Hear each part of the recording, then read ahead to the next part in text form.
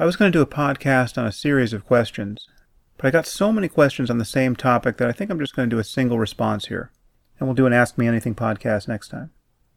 The question I've now received in many forms goes something like this. Why is it that you never criticize Israel?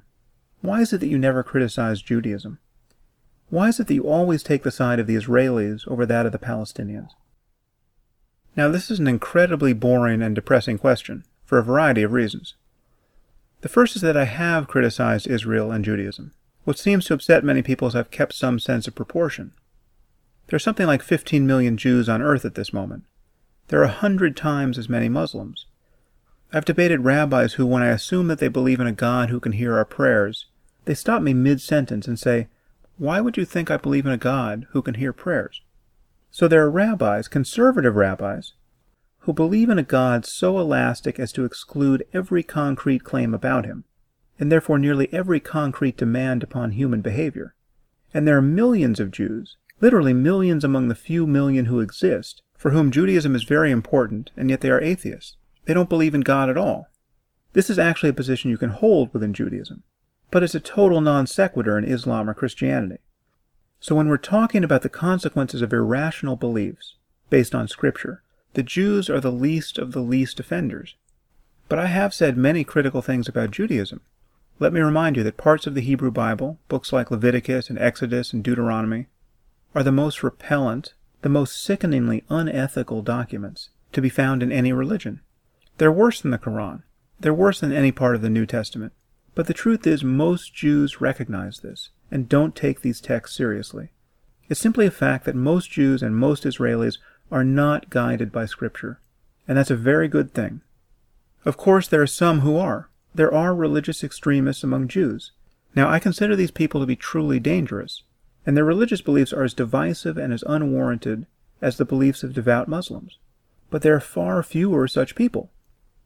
For those of you who worry that I never say anything critical about Israel, my position on Israel is somewhat paradoxical. There are questions about which I'm genuinely undecided, and there's something in my position, I think, to offend everyone. So, acknowledging how reckless it is to say anything on this topic, I'm nevertheless going to think out loud about it for a few minutes. I don't think Israel should exist as a Jewish state. I think it is obscene, irrational, and unjustifiable to have a state organized around a religion. So I don't celebrate the idea that there's a Jewish homeland in the Middle East, and I certainly don't support any Jewish claims to real estate based on the Bible. Though I just said that I don't think Israel should exist as a Jewish state, the justification for such a state is rather easy to find. We need look no further than the fact that the rest of the world has shown itself eager to murder the Jews at almost every opportunity. So if there were going to be a state organized around protecting the members of a single religion, it certainly should be a Jewish state. Now, friends of Israel might consider this a rather tepid defense, but it's the strongest one I've got. I think the idea of a religious state is ultimately untenable. Needless to say, in defending its territory as a Jewish state, the Israeli government and Israelis themselves have had to do terrible things. They have, as they are now, fought wars against the Palestinians that have caused massive losses of innocent life. More civilians have been killed in Gaza in the last few weeks than militants. Now, that's not a surprise, given that Gaza is one of the most densely populated places on earth. Occupying it, fighting wars in it, is guaranteed to get women and children and other non-combatants killed. And there's probably little question over the course of fighting multiple wars that the Israelis have done things that amount to war crimes. They have been brutalized by this process, that is, made brutal by it. But that is largely due to the character of their enemies. Whatever terrible things the Israelis have done, it is also true to say that they have used more restraint in their fighting against the Palestinians than we, the Americans and the Europeans, have used in any of our wars. They have endured more worldwide public scrutiny than any society has ever had to while defending itself against aggressors. The Israelis simply are held to a different standard. And the condemnation leveled at them by the rest of the world is completely out of proportion to what they've actually done. It is clear that Israel is losing the PR war and has been for years now. One of the most galling things for outside observers about the current war in Gaza is the disproportionate loss of life on the Palestinian side. This doesn't make a lot of moral sense. Israel built bomb shelters to protect its citizens. The Palestinians built tunnels through which they could carry out terror attacks and kidnap Israelis.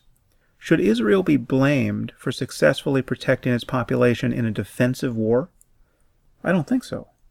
But there is no way to look at the images coming out of Gaza, especially of infants and toddlers riddled by shrapnel, and think that this is anything other than a monstrous evil. Insofar as the Israelis are the agents of this evil, it seems impossible to support them. And there's no question that the Palestinians have suffered terribly for decades under the occupation.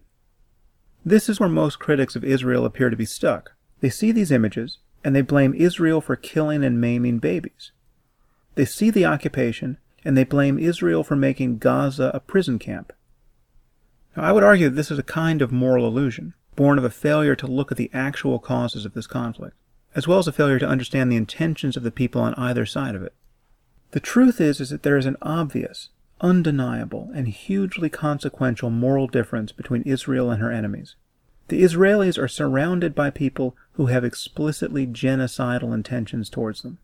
The charter of Hamas is explicitly genocidal.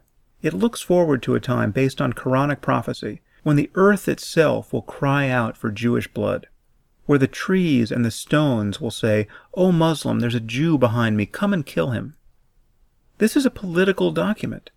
We are talking about a government that was voted into power by a majority of Palestinians. The discourse in the Muslim world about Jews is utterly shocking. Not only is there widespread Holocaust denial, there's Holocaust denial that then asserts, we will do it for real if given the chance. The only thing more obnoxious than denying the Holocaust is to say that it should have happened. It didn't happen, but if we get the chance, we will accomplish it. There are children's shows in the Palestinian territories and elsewhere that teach 5-year-olds about the glories of martyrdom and about the necessity of killing Jews. And this gets to the heart of the moral difference between Israel and her enemies. And this is something I discussed in The End of Faith. To see this moral difference, you have to ask what each side would do if they had the power to do it. What would the Jews do to the Palestinians if they could do anything they wanted? Well, we know the answer to that question, because they can do more or less anything they want. The Israeli army could kill everyone in Gaza tomorrow. So what does that mean? Well, it means that when they drop a bomb on a beach and kill 4 Palestinian children, as happened last week, this is almost certainly an accident. They're not targeting children. They could target as many children as they want. Every time a Palestinian child dies, Israel edges ever closer to becoming an international pariah. So the Israelis take great pains not to kill children and other non-combatants. Now, is it possible that some Israeli soldiers go berserk under pressure and wind up shooting into crowds of rock-throwing children? Of course. You will always find some soldiers acting this way in the middle of a war. But we know that this isn't the general intent of Israel. We know that Israelis do not want to kill non-combatants, because they could kill as many as they want, and they're not doing it. What do we know of the Palestinians? What would the Palestinians do to the Jews in Israel if the power imbalance were reversed? Well, they have told us what they would do. For some reason, Israel's critics just don't want to believe the worst about a group like Hamas, even when it declares the worst of itself. We've already had a Holocaust and several other genocides in the 20th century. People are capable of committing genocide. When they tell us they intend to commit genocide, we should listen. There is every reason to believe that the Palestinians would kill all the Jews in Israel if they could. Would every Palestinian support genocide? Of course not. But vast numbers of them, and of Muslims throughout the world, would. Needless to say, Palestinians in general, and not just Hamas, have a history of targeting innocent non-combatants in the most shocking ways possible. They've blown themselves up on buses and in restaurants. They've massacred teenagers. They've murdered Olympic athletes. They now shoot rockets indiscriminately into civilian areas. And again, the charter of their government in Gaza explicitly tells us that they want to annihilate the Jews, not just in Israel, but everywhere. The truth is that everything you need to know about the moral imbalance between Israel and her enemies can be understood on the topic of human shields. Who uses human shields? Well, Hamas certainly does. They shoot their rockets from residential neighborhoods, from beside schools and hospitals and mosques. Muslims in other recent conflicts in Iraq and elsewhere have used human shields. They have laid their rifles on the shoulders of their own children and shot from behind their bodies. Consider the moral difference between using human shields and being deterred by them. That is the difference we're talking about. The Israelis and other Western powers are deterred, however imperfectly, by the Muslim use of human shields in these conflicts, as we should be. It is morally abhorrent to kill non-combatants if you can avoid it. It's certainly abhorrent to shoot through the bodies of children to get at your adversary. But take a moment to reflect on how contemptible this behavior is, and understand how cynical it is. The Muslims are acting on the assumption, the knowledge in fact, that the infidels with whom they fight, the very people whom their religion does nothing but vilify, will be deterred by their use of Muslim human shields. They consider the Jews to be the spawn of apes and pigs, and yet they rely on the fact that they don't want to kill Muslim non-combatants. Now imagine reversing the roles here. Imagine how fatuous, indeed how comical it would be, for the Israelis to attempt to use human shields to deter the Palestinians. Some claim that they have already done this. There are reports that Israeli soldiers have occasionally put Palestinian civilians in front of them as they've advanced into dangerous areas. That's not the use of human shields we're talking about. It's egregious behavior. No doubt it constitutes a war crime. But imagine the Israelis holding up their own women and children as human shields. Of course, that would be ridiculous. The Palestinians are trying to kill everyone. Killing women and children is part of the plan. Reversing the roles here produces a grotesque Monty Python skit. If you're going to talk about the conflict in the Middle East, you have to acknowledge this difference. I don't think there's any ethical disparity to be found anywhere that is more shocking or consequential than this. And the truth is, this isn't even the worst that jihadists do. Hamas is practically a moderate organization compared to other jihadist groups. There are Muslims who have blown themselves up in crowds of children, again, Muslim children, just to get at the American soldiers who were handing out candy to them. They have committed suicide bombings only to send another bomber to the hospital to await the casualties, where they then blow up all the injured, along with the doctors and the nurses trying to save their lives. Every day that you read about an Israeli rocket gone astray, or Israeli soldiers beating up an innocent teenager, you could have read about ISIS in Iraq crucifying people on the side of the road, Christians and Muslims. Where is the outrage in the Muslim world and on the left over these crimes? Where are the demonstrations, 10,000, 100,000 deep, in the capitals of Europe against ISIS? If Israel kills a dozen Palestinians by accident, the entire Muslim world is inflamed. God forbid you burn a Quran or write a novel vaguely critical of the faith. And yet Muslims can destroy their own societies and seek to destroy the West, and you don't hear a peep. So it seems to me you really have to side with Israel here. You have one side which, if it really could accomplish its aims, would simply live peacefully with its neighbors. And you have another side which is seeking to implement a 7th century theocracy in the Holy Land. There's no peace to be found between these incompatible ideas. That doesn't mean you can't condemn specific actions on the part of the Israelis. And of course, acknowledging the moral disparity between Israel and her enemies doesn't give us any solution to the problem of Israel's existence in the Middle East. Again, granted, there is some percentage of Jews who are animated by their own religious hysteria and their own prophecies.